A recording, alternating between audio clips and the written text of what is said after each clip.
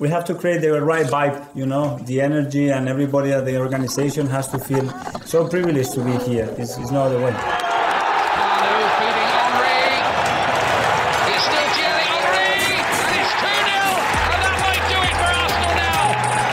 Thanks for listening to the Purely Arsenal podcast. Please follow us on Twitter at PurelyArsenalFP for all the latest Arsenal podcasts.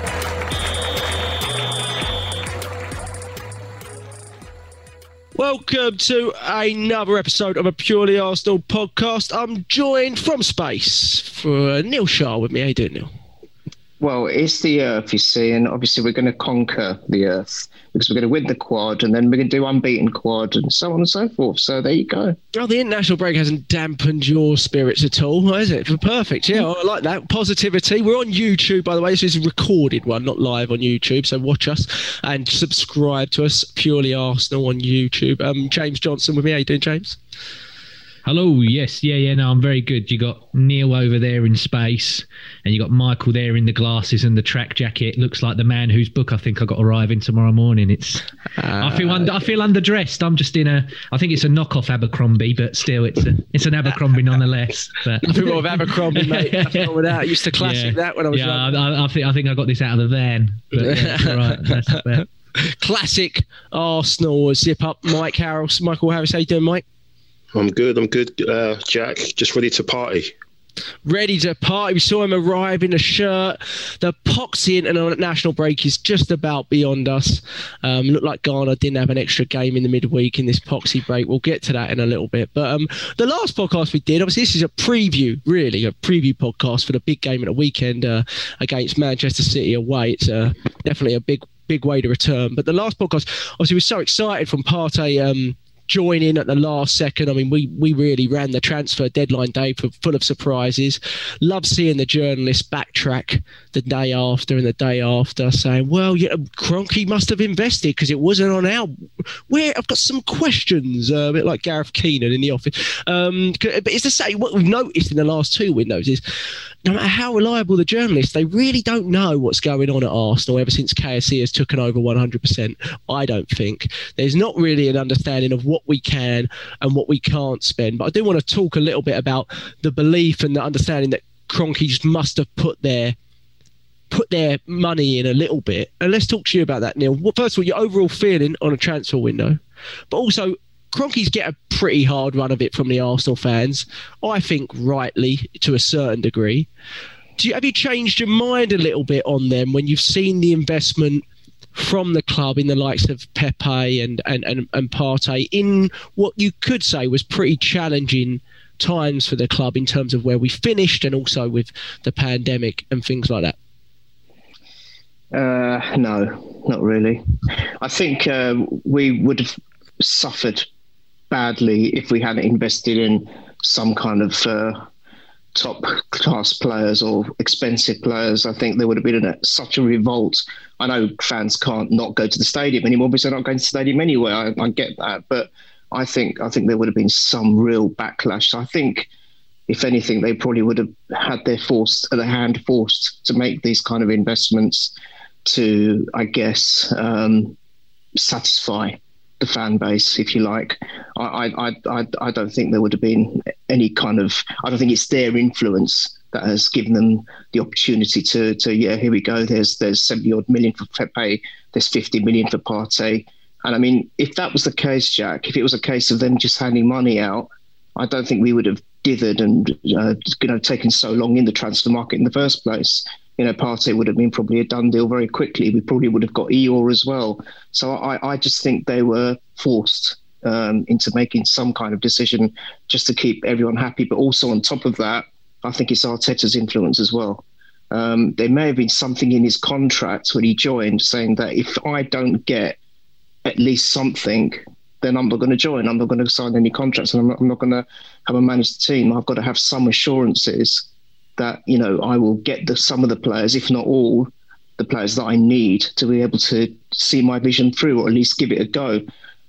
So, no, my opinion on them hasn't changed. I think when Josh came out, it kind of took a bit of the sting out of the senior Kroenke stance, kind of sting away from his tail a little bit.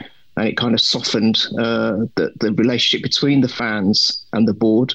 But I think that was just a massive PR thing for me. I'm still not convinced, Jack. I know people don't share my opinion. That's fine, but I worry about the fact that he controls 97% of the club. That really does worry me. We've got his track record of how he runs his businesses in abroad in America, and I just feel that Arsenal's just another one of those businesses which he's going to just keep there and thereabouts, but not really want to accelerate it to the real success of the powerhouses of the Real Madrids, the Barcelonas, and even the Man Cities and Liverpools, if you like. Unless Arteta is going to invoke some kind of change. So I'm not sure. No, I think it's fair. My issue was never spending, by the way. My issue was who he employed underneath him if he was going to take such a passive position and such a, the change in the board members and the staff members from Gazidis to Sven to the adjustment from Wenger that I didn't feel was very well done, and the type of coach that was brought in. It was the people that he employed, Raul, to do the job. That was always my concern, and much like Liverpool, who got massively, abused FSG for years until they basically land a gem in Jurgen Klopp. What I'm hoping is that, perhaps now we finally got the right people in place to basically take away from maybe the incompetence of the hierarchy above them. And I mean, I heard Edu speak. Every time I hear Edu speak, I'm quite impressed with him. Obviously, it was all on him really for this transfer window. And James, do you think it's fair to say that he's answered some questions of him, because he's never really done this role from what I've read in terms of the technical director? His role was a little bit different with the Brazilian team and with Corinthians. But he's done, I mean, time will tell, of course, but I think he's done a pretty good job. The only argument there, James, would probably be the sales at that point. Yeah, I agree with you. I don't think we sold as many as we should have. There was definitely a few more that we should have got out if we could. But then again, it wasn't all necessarily Arsenal's.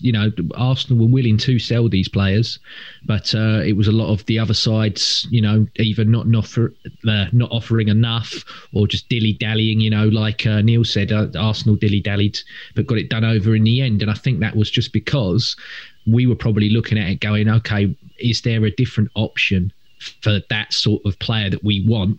And maybe we, exhausted all those options, and it was just like, look, we're going to have to pay, if we don't have another option, we'll pay that clause. Because to me, I always knew that I said from the start that we were going to sign Thomas Partey, because I just felt we're always going to pay that clause, because it's there, and it's, in the grand scheme of things, for a player of that magnitude with, the statistics behind him, plus from the performances that we've seen, I think that price of him is relatively cheap. And then you also factor in, if you want to talk about the window overall, so far on that Gabriel deal, we've only paid a 5 million instalment, which apparently was at the start anyway. So that's and for the price that he's at, and you look at all the other clubs that are around us that are struggling for centre halves. I mean, we spoke before the pod about England today, and Maguire, Man United would die for Gabriel at the moment. They would love someone of that magnitude in their defence. But if you look at it as well as Edu, I think Edu's done relatively well with it. But I also agree with what Neil said, and there is some kind of, and I know Neil's got space behind him, but there is some kind of gravitational pull from Mikel Arteta to these players. Because if you look at it, when he come in at that time, if we all said, right, he can get us somewhat not relegated, you were desperate to get 40 points. I remember back in those days. And then, we were looking at about, okay, if he gets us through Sheffield United, we're going to get one of the big teams in a semi-final. If we can go there and not be embarrassed, that would be a great season for us. And then hopefully, if pull something off in the league. But he doubled down on that, and we beat some of the big teams, and we won 2 trophies in that time. And players aren't thick. There's all this stigma from years and years back that these footballers are thick. They're not as thick as people make them out to be. And Thomas Partey probably looked at that and went, that project, that manager, and all the rest of them players are going that way. And I want to jump in on that. And I don't know if you saw the video today of where he stood in front of the screen and watched all the videos of all the Arsenal fans that have made tributes and little dances. And he was just like, yeah, I'll have some of this. Like, he looks like the most happiest person in the world. He looks like the happiest player I've seen at Arsenal since Podolski, Abue and Mertesacker. He just looks like, I want to get that shirt on Saturday night and I just want to play. So, but other than that, I also think as well, it's not just the players that we actually signed that are new. Since he's been here, Mikel Arteta and somewhat Edu and whoever else have convinced Saka, have convinced Martinelli, and then the biggest one of them all was to get Aubameyang to sign that contract. So I'm like, it's not just the ones that we've added in, it's the ones that we've kept. And overall, I think it's, if I was to score the window, I would say possibly 6.5, 7 out of 10, because we should have got rid of a few more than what we did. But on the grand scheme of things, I can't be that upset. If it was just incoming, you'd go higher, of course, but obviously the sales. But again, like you said, lots of teams, big teams, the likes of Chelsea and Liverpool, who sell well notoriously. I know they sold Bruce to Liverpool, but basically they struggled to offload a lot of the players like Divock Origi and Shaqiri and guys they would have wanted to offload in this window for money, right? So if they're struggling, I think it might be a hard window for us to truly judge whether we've been able to move beyond ourselves. And it's not really on Edu with the contract issues that exist amongst a lot of these players that are overpaid and, you know, overrated now and aging. It just becomes really difficult. But I think you make some good points there. Mike, just to touch, it was amazing to hear his dad's interview as well. And we said, didn't we, about a week leading into the end of the window, it's just really odd that I think Mike said it's really odd that no one else has come in for Partey, because how can you not? I mean, he just ticks all the boxes for so many teams. Mm-hmm. And I don't know, and they'll probably never say it, but it felt like there was the agreement was already there in place. And that is quite incredible. And Partey talked about the 2014. We can't forget Wenger's link here with these players either. And that pull for Arsenal. You talk about French contingent and we heard some stuff come out about Ale. The pull for Arsenal is still really, really huge, despite the fact we've had some unsuccessful seasons, isn't it, mate? Yeah, absolutely. I think in some of the interviews with Partey, I think there's a really good behind-the-scenes one where he mentions that some of the conversations he's had with Edu and Arteta, you know, and they were talking about the projects, and he basically said, yes, I want to be part of this. And then he mentioned, you know, touching on what James said about the FA Cup, when he said, when he saw that, he saw how excited the players were when they won the final, and you know, you could see that, you know, there was something special here as well. And it's amazing, really, you know, the structure. We're worried about having football people in the important positions in the club, and it's funny, you've got Per Mertesacker, who's obviously overseeing the youth.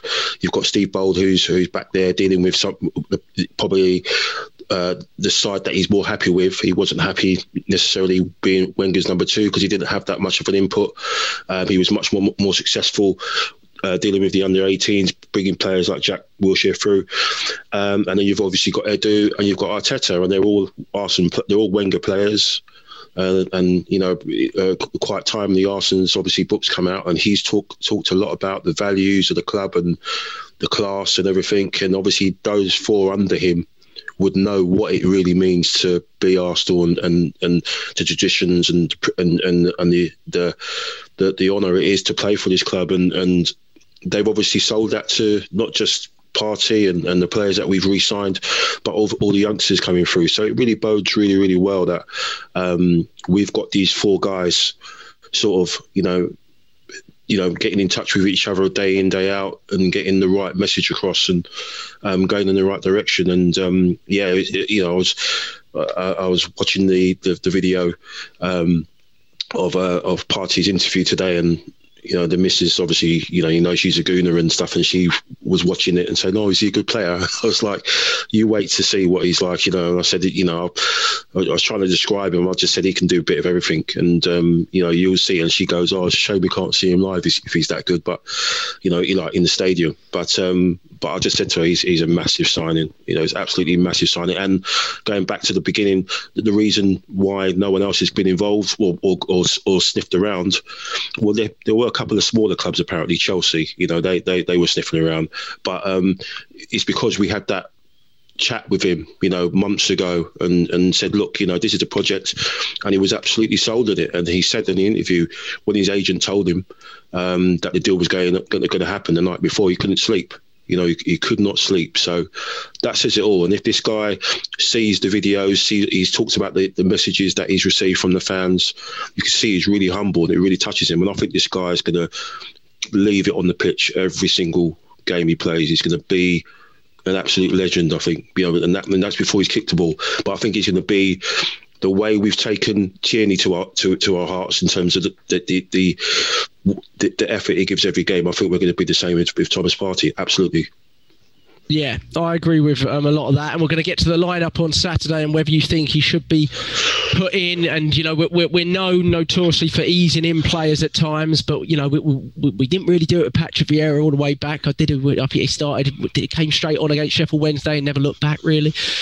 So when you're good enough, sometimes you just need to throw him in, and it does strike you as a player that we've really needed, especially in that area of the pitch. And if we really need him, are we just going to throw him in? To quote David Brent, a good idea is a good idea forever. Yeah, very good. That's the hotel one, I remember. That's the CPR training or whatever you call it. That's that one. Yeah, I remember the episodes. Neil, Mike touched on it there. Kieran Tierney, and how we've taken to him as well. He's been forced into isolation for 14 days because of a close contact with the international. So, I don't want to talk. I'm trying to make sure I don't talk as much, but I don't want to answer the question for you. But what's your thoughts, first of all, on internationals occurring? But also, I think it could just really blow up in football's face. And if we're sitting here in December or January with no football, I'm going to blame internationals for it. But also, they've not even gone back. They've gone beyond back to normal. More games than ever in a 2-week period. The week before the season started, they went off to international break like nothing was going on. Let's go ahead and do it. But also, Neil, I think it's the inconsistency. The pandemic and COVID, I think we should take it seriously. I think they got football personally spot on when we returned for the end of last season. And I think it should have continued like that, meaning no internationals, meaning neutral venues for European games and less games to travel for, because they're just doing one-off knockout stages and all that. But there's just too many inconsistencies with this Kieran Tierney one, Neil, when you look at what's happened with the likes of the Liverpool players, the West Ham players, the Ronaldos. It's frustrating, isn't it? Yeah, hugely. He's such a big player for us. I've never liked the timing of internationals in the normal sense. We'd start a season off and then within 2 or 3 weeks, bang, international. And some teams have barely started getting their players back into the normal rhythm of things, getting their fitness. And then there's some of them, and especially in our squad, we've got so many from different countries all shooting off to international duty. It's such a kind of a situation where they could find themselves injured or whatnot. So in the normal sense, I didn't like it. The timing of it, I found some of them nonsensical anyway. And this has been absolutely ridiculous. I just can't. I've got no words. That's why I'm not even bothered to look at any of the results. I'm not taking any interest because I'm just so livid because we could lose key players at the very start of a season where it's so crucial for us. And for other teams, not just Arsenal. And then you talked about the inconsistencies. Absolutely spot on. He's in close contact and he's in isolation. Then you've got other players who the complete opposite is being applied to. It's very much like the refereeing decisions. Very much like VAR. Pure inconsistencies all throughout the board, and it just is so frustrating and annoying. And he even came out and said, didn't he, that this is just really so. It's dampened his spirits. It's very frustrating for him to go into isolation for 2 weeks, and it's just not fair. When other players have been in close contact, you've got Ronaldo, having a party with the whole team. Where's the restrictions there? Where they've been applied? It's unbelievable, And I think I agree with what you said. I think when They returned from COVID. It was very well done, very well applied. What was wrong with just continuing that for a few months at least? The internationals could have waited. Was there such a big drama to get them underway so soon? And now look what's happening in England. You know, we're suffering on the verge of more lockdowns, and there is a very good chance it's all going to come to a grinding halt again. I just don't understand it. I'm frustrated is the word. I don't know what else to say, to be honest. It's a joke. Yeah, and I know what the argument will be, and I tweeted something and got a lot of sort of backlash a little bit from it. Is going to be, well, it's the Scottish FA's decision, and that's their protocol, and the Portuguese FA, for example, for Ronaldo is, but there has to be consistency. If it's the same sport and they're returning to their home leagues, there has to be consistency across the board. And to be honest, knowing COVID quite personally in terms of like sort of dealing with it over here, certainly what my wife does, it doesn't actually make any sense to claim that there was close contact with Tierney, who was with the team for about a day. I know maybe he was in the same room playing a computer game or something, but keeping his distance, when 3 West Ham players, for example, who might all be in the same bubble, all test positive, including the manager, and they're playing a game on the same day as all those positive tests come out. So I don't mind that West Ham case if you're going to go with that. But then there has to be consistency across the board. And then Ronaldo's been with his team for a whole week, hugging, kissing, whatever, sitting on their laps. And suddenly he's the only one that needs to isolate. No one else around him needs to isolate. The other thing as well, Jack, is, sorry to interrupt, you keep going on about consistency. What I read earlier, every other Portuguese player has tested negative, so that's why they're okay. And I'm like, well, hang on a sec. Kieran Tierney had 2 negative tests while still in that Scotland bubble, and he's tested negative on every single test that he's had since he's come back, yet he's still not allowed to play. So I'm not saying this is a bias against Arsenal. I'm not one of these, there's an agenda against us. But to me, like you just said there, how does this all make sense? No. And the problem now, it just seems to be that it's decided by just that football organisation, that individual government. And I know that Scotland, a lot like Northern Ireland, I think today have gone there completely. I think Northern Ireland have declared the next lockdown for them. So every other country's doing it differently. And if that's the case, then okay, I can somewhat see that and respect that. But if it's from a purely football association decision, well, that's bollocks, because I'm sorry, he plays football in England for his club. And I'm like, if he's tested negative forms since being in contact with that player, he's not playing in Scotland. As far as I know, the City of Manchester Stadium ain't in Glasgow. It ain't Hampden Park. So what do you know what I mean? I don't. Now they put us in a really. They put us in a really difficult position now, because let's say, for example, we clear it, just for example, and then we go and get a positive test within the team within the next week. It looks terrible in the club, and we're going to know this because he shouldn't do. But no, he's isolating. As far as I'm aware, he's isolating. Course, yeah, and I have to, although it's wrong and he shouldn't be. It's argument whether he should or shouldn't be. But in comparison to everything else, he shouldn't be from what we've seen this season. But now, I wouldn't play him, even if we got him out of it. I honestly wouldn't play him on Saturday, because we saw. I know it was a different reason, but we saw him come back for Liverpool after 1 day of training, 2 day of training, and probably it was one of his worst games at Anfield. No one played well, really, but. I personally, from my experience from watching Arteta, he is far better when he's not very good, Arteta. He is good, but he's not very good when those moments happen during games or before games. For example, the West Ham game where the injury happened to Tierney and he had to change it quickly, and we had a really bad performance. You had the injuries at Man City, Mari and Mustafi, and he had to change it on the spot.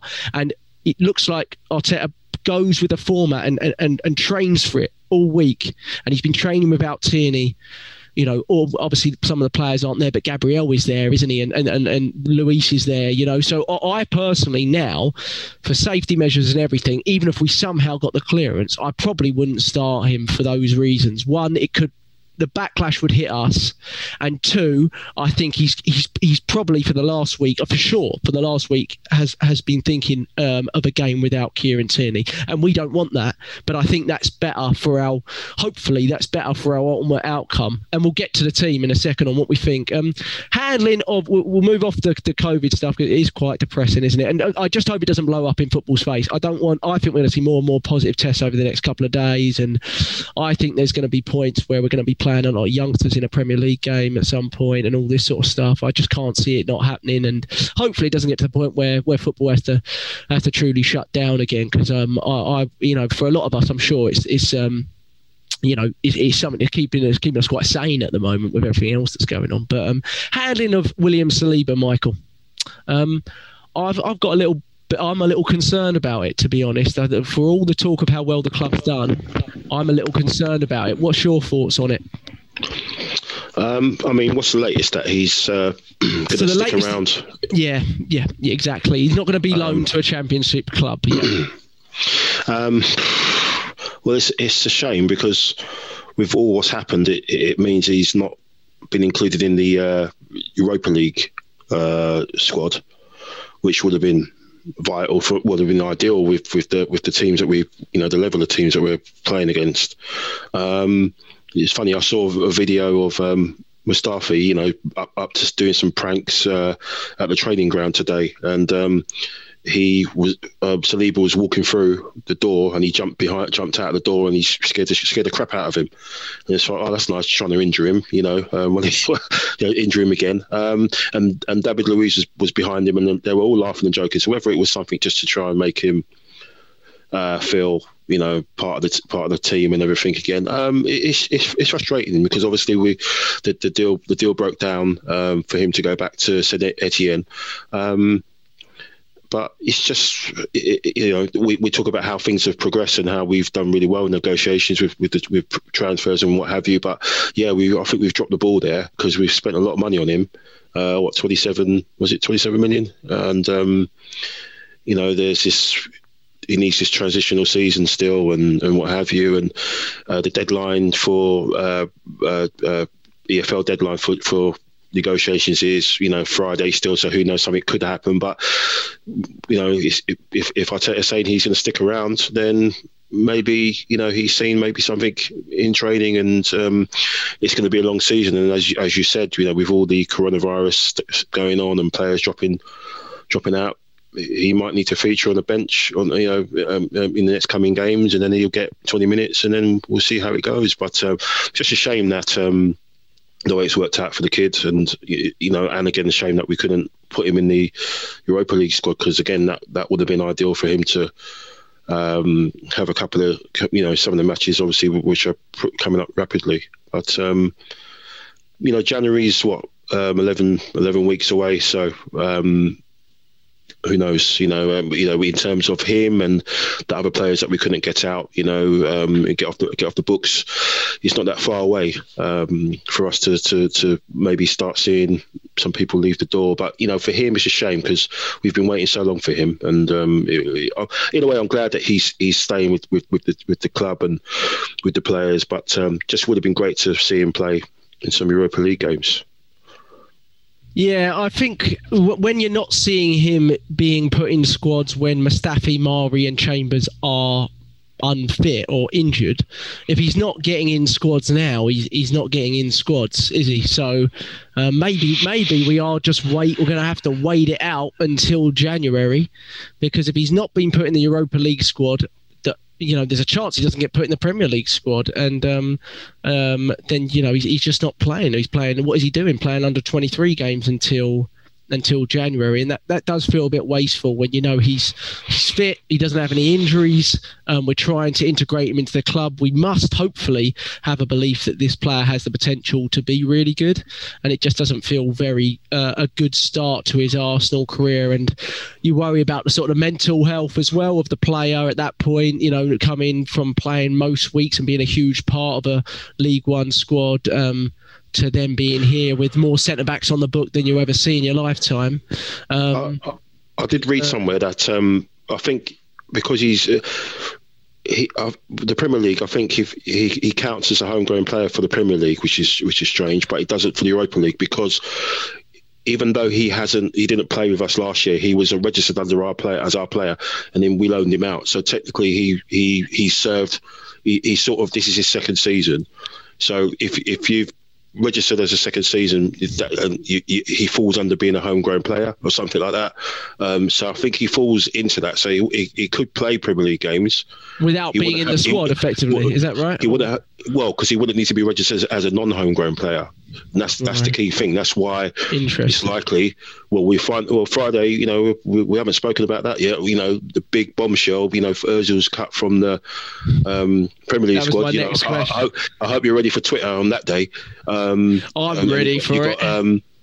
You got Socrates. It looks like Socrates is going to be cut from it as well. So if that drops, Saliba, I believe, someone probably correct me, that he can still feature because he falls under being a homegrown player, because he's been registered under the club for 2 seasons. But yeah, we'll see. I didn't know that, so that's interesting. Again, though, it would be. Is he going to feature in the Premier League if he's not going to feature in the Europa League? I feel like we dropped the ball in terms of not putting him in somehow to that Europa League squad. Those would have been the games you would have expected to see someone like Saliba. You would have thought anyway. But the omission of Ozil and Socrates, as Mike just alluded to, Neil, was no surprise for me. Obviously, it was a big uproar on Twitter, but I think we all sort of mentioned it briefly and kind of called it that those were probably the obvious two to leave out. Concerns for the morale of the squad, Neil, knowing that Mesut Ozil's obviously lots of stuff's gone on in terms of, you know, offering to pay Gunnersaurus his 30 grand a year wages, and then, you know, the 8 million loyalty bonus that came out yesterday, which I personally think, or the other day, which I personally think was a push to say that we're not playing him in because of finances. What's your thoughts on that, Neil, in terms of not playing him? There's arguments that he gets so many bonuses that, you know, we're not playing him for financial reasons rather than footballing reasons. I hold a little bit more respect for Mikel Arteta in that sense, but what do you think? Do you think that could be a reason that Ozil is just not going to be included in either squad? Possibly. I don't know. I think Arteta is too much of a clever man. I seriously believe that his vision does not encompass the style of Ozil in his vision. I just don't believe it does. I know there are a lot of fans out there who think that he should be included. He would greatly enhance the team because of his talent and raw skills. But I just think Arteta, if that was the case, Arteta at some point would have included him in some form of play in one of the games that. We've had so many different types of competitions and friendlies, and he's been included in nothing, absolutely nothing. You know, we were even thinking he may play in the League Cup games. You remember with Guendouzi, nothing, not even on the bench. So for me, Arteta probably just does not see him as part of his future, as part of the vision that he is instilling in the club, and that's it. I would like to think that's it. And it should, for me, a player and a club should always put footballing reasons in front of financial ones. If you're financially stable, and I'm sorry, Arsenal surely has got to be financially stable. We've always managed that, if nothing else, very, very well. And I don't believe that we're a club in financial strife. So if that's the case, it should always be footballing reasons first. So that just leads me to believe that that's the only reason for his exclusion. And I'm happy with it because I'm put all my faith in Arteta. I think he's driving us in the right direction, and he probably doesn't want to veer away from that by making certain people happy or, you know, obliging other commitments, whatever they may be, financial or otherwise. He's just got a game plan in his mind, and he's narrow-minded in that respect. And he's going for it. And if that means certain marquee players excluded, no matter what the name on the back of their shirt, that's what it's going to take. Yeah, the only concern there is, well, people might say, well, why did he use him pre-lockdown so much? But I do think there was there probably was something that happened during the lockdown, whether it was the pay cut, whether it was something else that made Arteta rethink things. But I also think he looked at the post-lockdown fixture list and realised he had to change something. And once you change the system, you just can't include Ozil in that system. There's no way he fits in. Do you know what I mean? So the unfortunate thing here is, obviously, he's going to be with us for the next 9 to 10 months unless something dramatic happens, right? We've heard today Saudi Arabia offered him ludicrous money. I personally not really have the belief that he cares about playing football too much anymore, but we also know that he doesn't really have a care about sort of calling out the club willy-nilly, right? I mean, the Gunnersaurus thing was all PR, wasn't it? It was all PR, and you know, you could do that behind closed doors and not mention it if you really wanted to pay someone's wages, right? It's a selfless good deed right there if you really want to do it. And that wasn't it, you know. And the concern I have is those things will just keep happening throughout the season, especially if he's not included in squads, right? He'll post things every Friday saying, "Can't wait for tomorrow's game," even though he knows full well he's not even in the squad, right? He's not even listed in the 25-man squad. He did that with his social media with Guendouzi, didn't he? Saying that little exchange they had and that little club they formed with who was it, Socrates and Kolasinac. It was almost like a little mutiny going on there, which it's not. Yeah, it's not great. Is it? I don't know if you saw some of the Instagram stories. He looked like he bought every player a pair of shoes yesterday. Did you see some of that? So all the players, Willian, Aubameyang, they're all thanking Ozil because he's bought them. So what's going to happen once he's out of the squad? He's going to be buying them Rolexes every week, and you know, and everyone's going to thank Mesut Ozil. And the concern I have there is, what's his pull in the squad? Do people just kind of see him as let's all get on with Mesut Ozil, but we understand he shouldn't be part of the group, or does he still have that influence in the squad? I get the feeling from the way people look to Arteta now, Arteta has the bigger pull, and I think maybe Arteta knew that, and that was the transition as well. You couldn't do it right away because you don't have the trust of the group yet. Now you have the trust of the group, you can make the big calls. I just wanted to say I hate talking on Ozil, I really do. I know, we always do it, don't we? It's terrible. But I think Arteta's got loads of currency because of what he did in after the restart, and that's by actually winning a trophy. Ozil was nowhere to be seen, and he won a trophy. Guendouzi was nowhere to be seen, and he won a trophy without these two. So whatever exchanges they want to put across each other and say whatever, and whatever shoes he wants to buy people, you know what? Hey, look, I've got a cup winners medal. Where's your one? That's all you got to say to people, and you know, you just got to look. We're moved on. We've got Partey now. You know, people, if they're wavering about, Ozil's not in the scene, when they see this guy, they're not going to worry about him anymore because we've moved on. We've got a different project. We're going in a different direction now. Maybe Ozil can't meet the demands of what Arteta wants to do, and I do think, like you said, Jack, I think it has got something else to do with something that we're not privy to, but you know, just. You know, this guy, let him count his money and do whatever he wants to do. Let's just get behind, you know, the team and Arteta and get wins and move up the table and do what we've got to do. You know, just keep talking about this guy. We've got 9 months to go of this, and that's it. We'll have another party when that happens. Yeah, exactly, absolutely. But we don't win that final. We don't win those games leading to the final with him in the team. I just don't believe it. Not the way we had to set up. Not with the squad that we had. Not with the type of teams that we were playing against. I don't think we get to the final with it, to be honest, with him in the team, and that I really do believe that this is a different side to what Arsene Wenger had when he won cup finals. Completely different way we have to play, and we're in a different moment. And no one gave us a chance going into it wasn't Hull and Villa in the final. No one gave us a chance going into these. So, Jack, one thing I'll just say quick is 2 seasons before, obviously he's been dropped. We got to a semi-final of Europa League. Where was he then?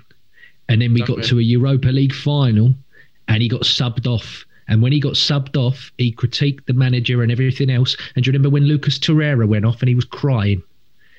Mikel Arteta has changed the mentality to a winning mentality now. And all them know that they, you know, I know he quotes this non-negotiables and everyone's like, it's like his new catchphrase, like Wenger's I didn't see it.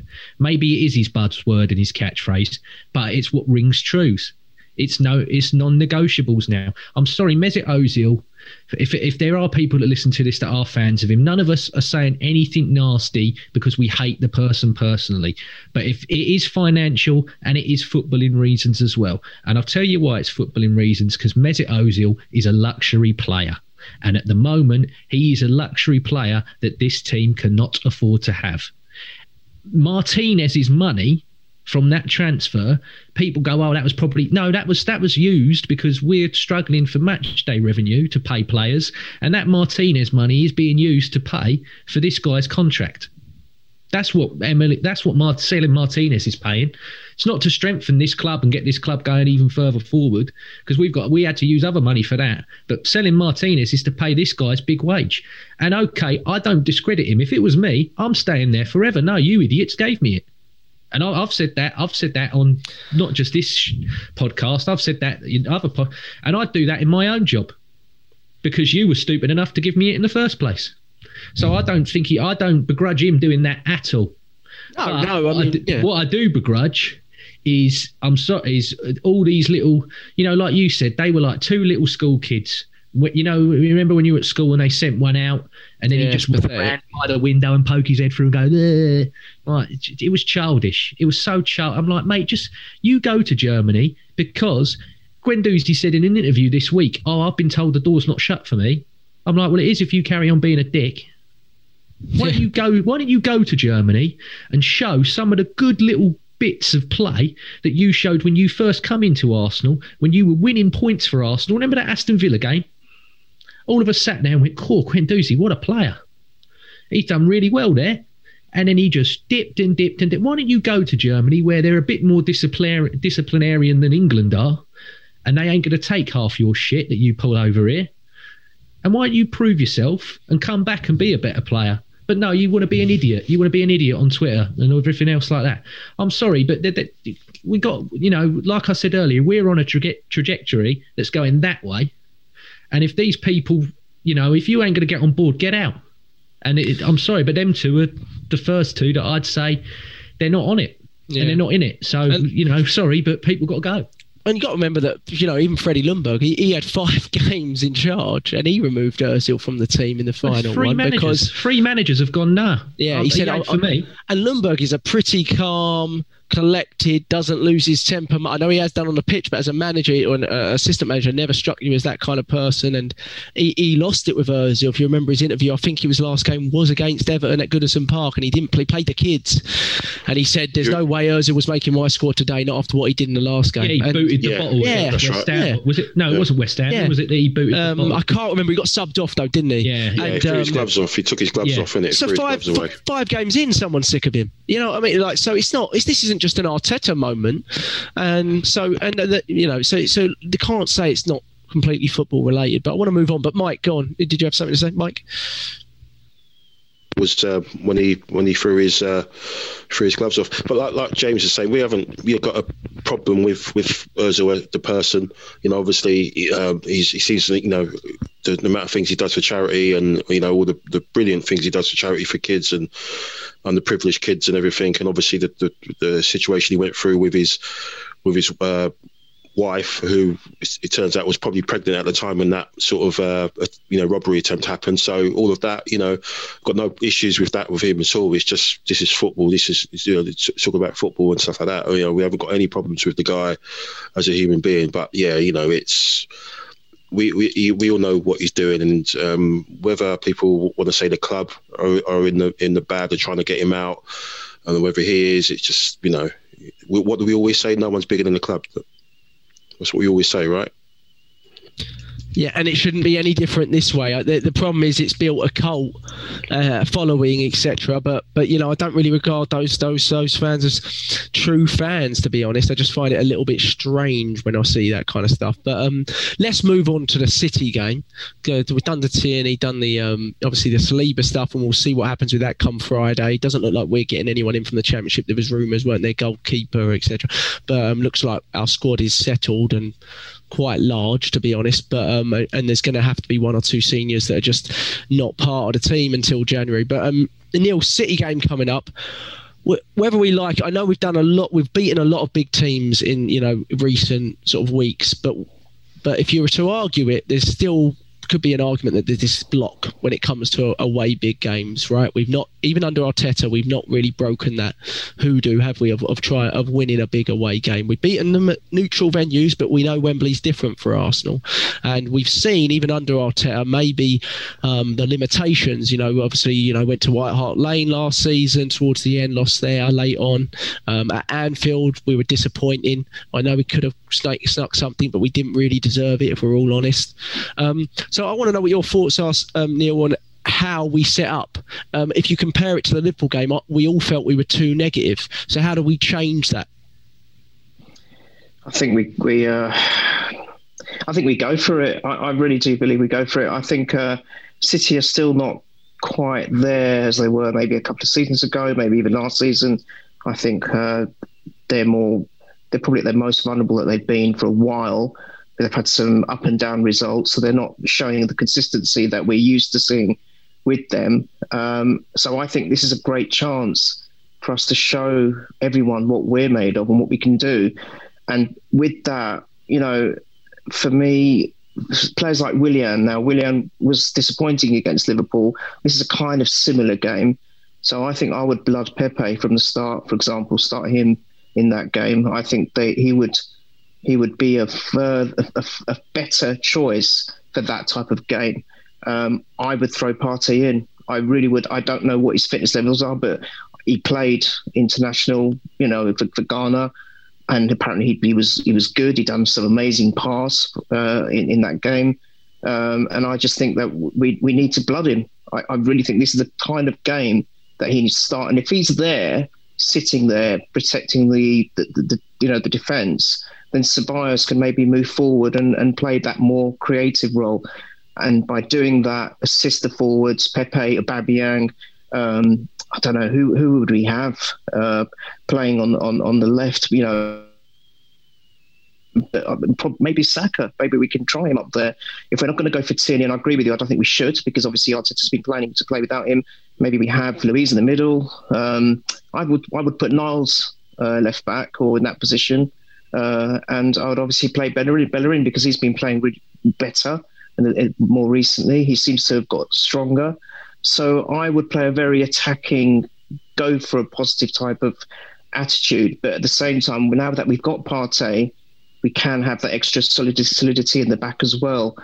I think it will be all right. I actually think we're going to do all right there, because I think Partey is going to be so up for this, and I think Arteta's going to be up for it as well.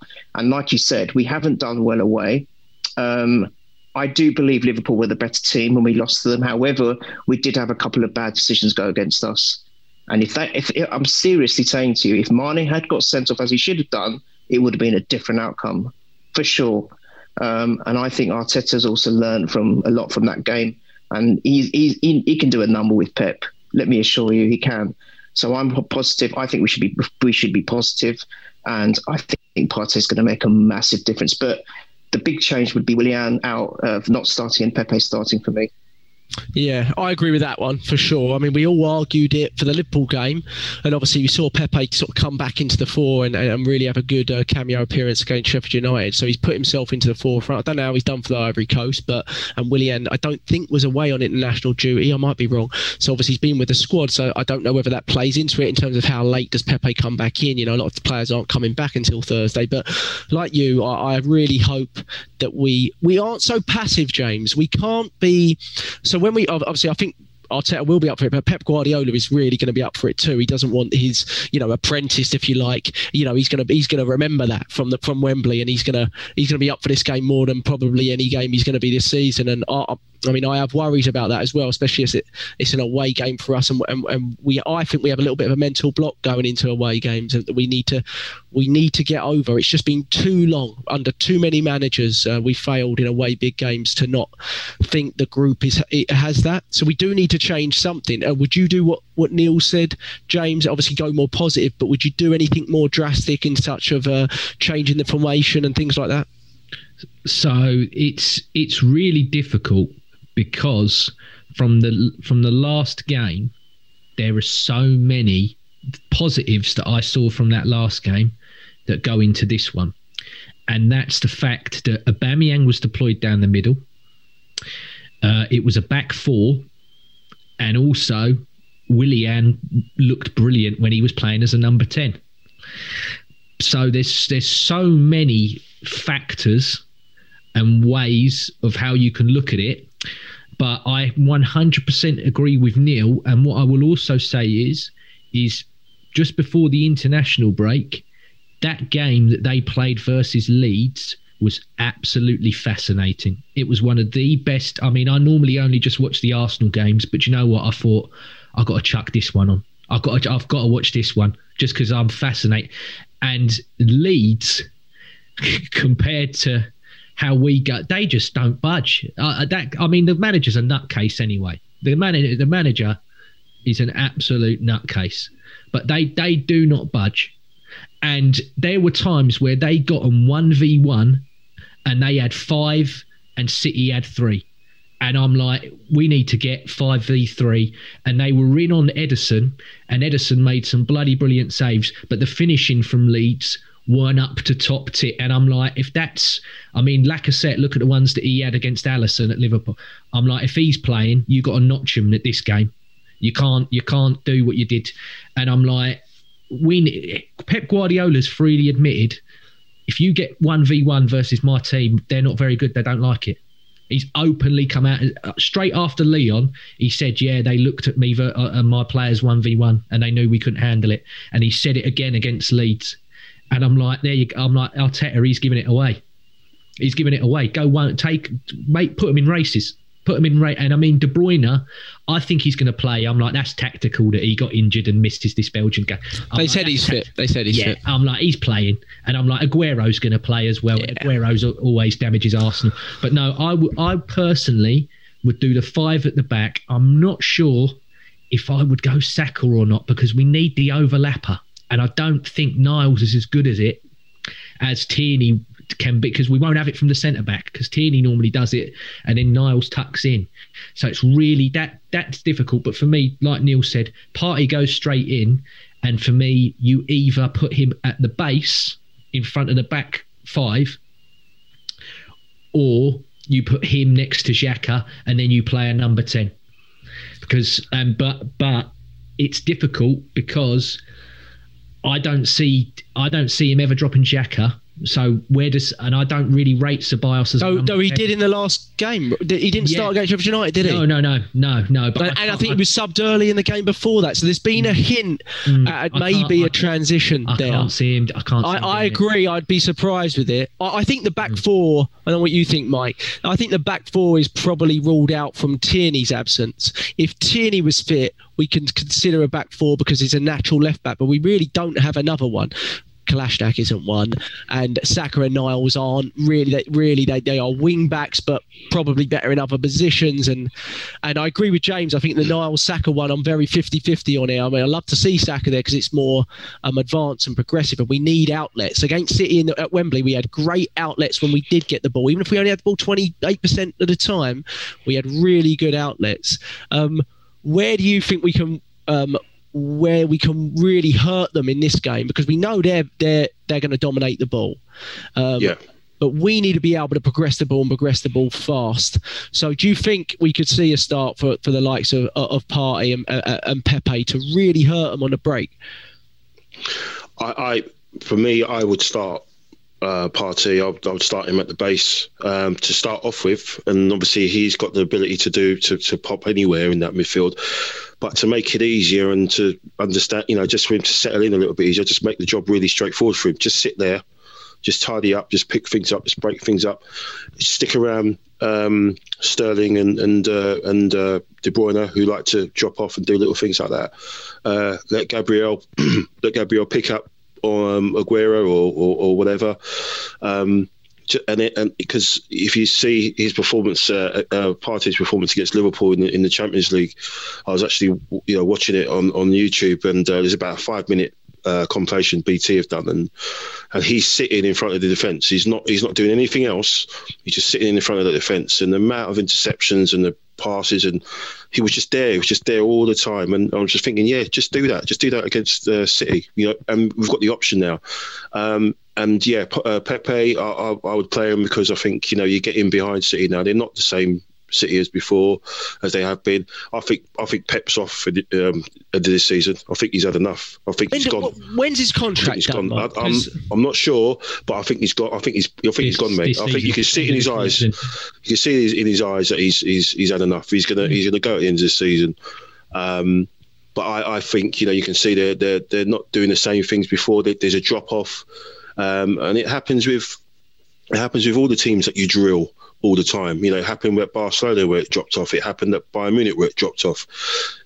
With Klopp, with Dortmund, what he did, he drilled them for 2 years. They won the league for 2 years, and then they dropped off. He almost got them relegated. But these players can't keep doing the same things over and over and over again.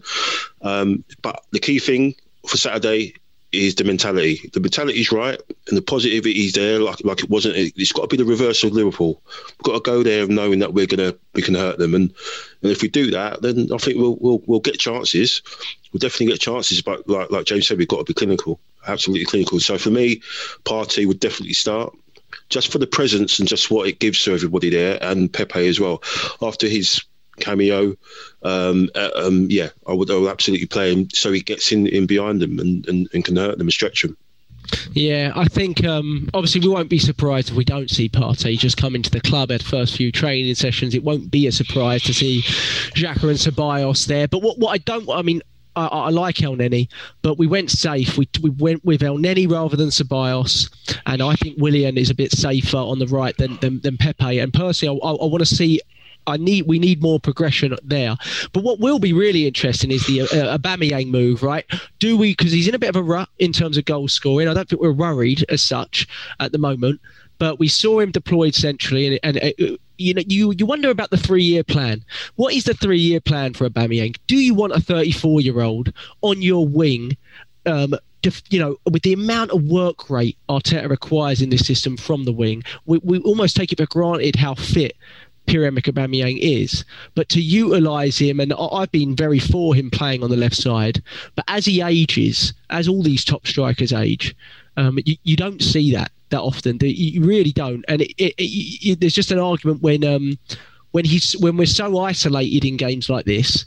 You want him at the top end of the pitch. We saw at Liverpool, he had 25 touches of the ball when he was anonymous, other than the last minute when he probably should have scored but laid it off to Eddie Nketiah, right? So I think we're talking Niall, Saka. I would like to see them both down that left side, to be honest, and move Aubameyang central and have Pepe on the right. And the only issue there is, who's your drop-in player? Who's your player in the 3-5-2 that sinks in and sits like Lacazette? And I think the only way we play that front three is if Partey starts, because from everything I've seen from Partey, he just has far more ball progression than any midfielder we've had for some time, and his ability to literally transition just from running with the ball is ludicrous in comparison to what we've had. So I would really like to see Partey, Ceballos, Saka, Pepe, Aubameyang, and try to hit them into the one-on-ones, like you said, because that's pretty much how we hurt them and beat them 2-0 in the. We got Aubameyang one-on-one down the right. That second goal. That was it. We just isolated them and got them one-on-one, and I think we need to do that more. So it'll be really interesting. Before we go, let's do. And Ash said, sorry, Ash, you said, what is your starting line? We just gone through. I was supposed to mention your question before. At Ash_Gallagher, top man. Ash keeps getting in some good questions. What is your starting 11 for the City game? Does Partey immediately start? We all agree Partey immediately starts. He says City are in average form. Let's not sit back and defend like we did against Liverpool. He says, press up Auba, Laka, Pepe. I would be for that too. Auba, Laka, Pepe. I'd have no problem with that front three either. I'm just curious, the long-term, when does the long-term plan for Aubameyang come out? Is it continue as normal and he's always being deployed on the left? I'm starting to think it might not be with the players we've bought. When Neil's man comes back from the gym, he will go to the left and Aubameyang will move down the middle. Yeah, quite possibly. That might be when we have a back. When Martinelli is back, he will be on the left-hand side, because still ain't signed that deal. He's got 2 years left. Do you know what I mean? I've got a funny feeling this is probably going to be Lacazette's last season. And for as much as I like Eddie Nketiah, I think Eddie Nketiah would probably go, I don't mind being number 2 to an Aubameyang who's 32, 33, playing down the middle. But yeah, Neil's man's going on the left when he's back. Trust me. Yeah. That's when you talk about when the plan's going to change. That is when, after Christmas, or it wouldn't surprise me if he's back before, because that kid looks superhuman. It would be interesting. He's one of them. The only thing I'd say there, I mean, freak athletes, mate. I do love Martinelli, and I think Arteta does too, but he wasn't deploying him very much pre-injury, which was a bit of a... Do you remember? He wasn't deploying him that much pre-injury, and we made the argument that Martinelli and Aubameyang in the same team might be the issue. So I wonder, but again, his plans have changed for a lot of players. And who negotiated his contract though, Jack? You see, it was Arteta and Edu, wasn't he? Yeah. So he's got plans for him. Trust me, he's got plans for him. But just, he's getting big. I think we could move sooner, to be honest. I think we could once Partey settled. I think you could see it, and Tierney's obviously back regularly. I think this back four, I think we're starting to see it. And I know we're saying Luis, the concern always is Luis in the back four. He doesn't play well in the back four. Chelsea didn't play well in the back four, but I'm not sure Chelsea had the likes of Gabriel and Tierney beside him, to be honest, ever when Luis was there. I mean, these are, I think these are potentially world-class players that we've got here, and they can protect him a little bit more in that format, and then the likes of Partey ahead of him. So if you're ever going to play Luis in a back four, it's probably now. Do you know what I mean? It's probably now with these players that we've got around him. Let's do predictions before we go, and then I'll just mention the YouTube account and the Saturday hopeful live stream, and how we're going to do that. Hopefully, Neil, City away. I think it's 5:30. We're planning to be live on YouTube at 7:30. I haven't told my wife yet, so I'm just going to walk into the office and see if she realises. But Neil, what? Predictions, mate. We need a big result in a big game away from home. We really do. 4-2. 4-2. 4-2. Okay, first goal. Aubameyang. 4-2. Yeah, need a goal from Aubameyang. Yeah, it's been a long time, mate. What a big away win. All right, long time. James. 2-2. Nicolas Pepe. Went with my score there. Okay, Mike, what about you? 2-1 Arsenal. Aubameyang. I think we'll nick it. 2-1 Aubameyang. I'll go 1-1. Pepe. I'll go 1-1 Pepe. In a few weeks' time, we'll come back on this when it's a draw. We'll come back and go, bloody hell, that was a brilliant point in that against them. Right. These next games, yeah, they're mental. Yeah. I said these next 3 games, 7 points. We're going to get the 7 points. So we're going to draw this one, going to beat Leicester, and we're actually going to go to Old Trafford and we're going to fucking win at Old Trafford. Not talking ahead, we're going to do but it. I wouldn't mind Ole Gunnar Solskjaer still. I don't think he will be, but I wouldn't mind him still being there at that point. We're going to get these 7 points out of these next 3. Trust me. Yeah. Take it into a bracket. Yeah, it's a big game. It's a really big game. We're on YouTube. We haven't got our own URL yet because you've got to subscribe to us on YouTube. So even if you listen, we got like 1,400 listens on the last pod, but they're all on the podcast apps. Get on and have a look at our faces for 1 second, subscribe, and then go back and listen on your podcast app. And then we're fine. But if you subscribe to us, it's way easier for us to give you the link to constantly sort of access us for the live streams. Like the live stream on Saturday, if it works out, it's only on YouTube, right? I mean, it will go onto the podcast apps, but not for a day or two. So if you want to listen to in-game analysis, which we don't get a lot of overseas, and I know you boys are going to have to be paying top dollar for it now with all the 15 quid. It's like a boxing match, which is unbelievable. But we'll get to that. But so subscribe to us on YouTube. That helps us out with the URL a little bit, and the YouTube account, and you're aware of when the pods come out first, because they always come out on YouTube first now. They come out on the podcast apps a little bit later because Anthony needs time to edit it and make our sound at least respectable. But anything else? Just one thing. I think we're going to surprise ourselves. I think we're going to see a lot more of Saliba than you think. You just wait. Of Saliba. Yeah, you think? I reckon that partnership with Gabriel is going to form a lot sooner than you think. Well, especially now with Partey there. I think those 3. Oh my good God!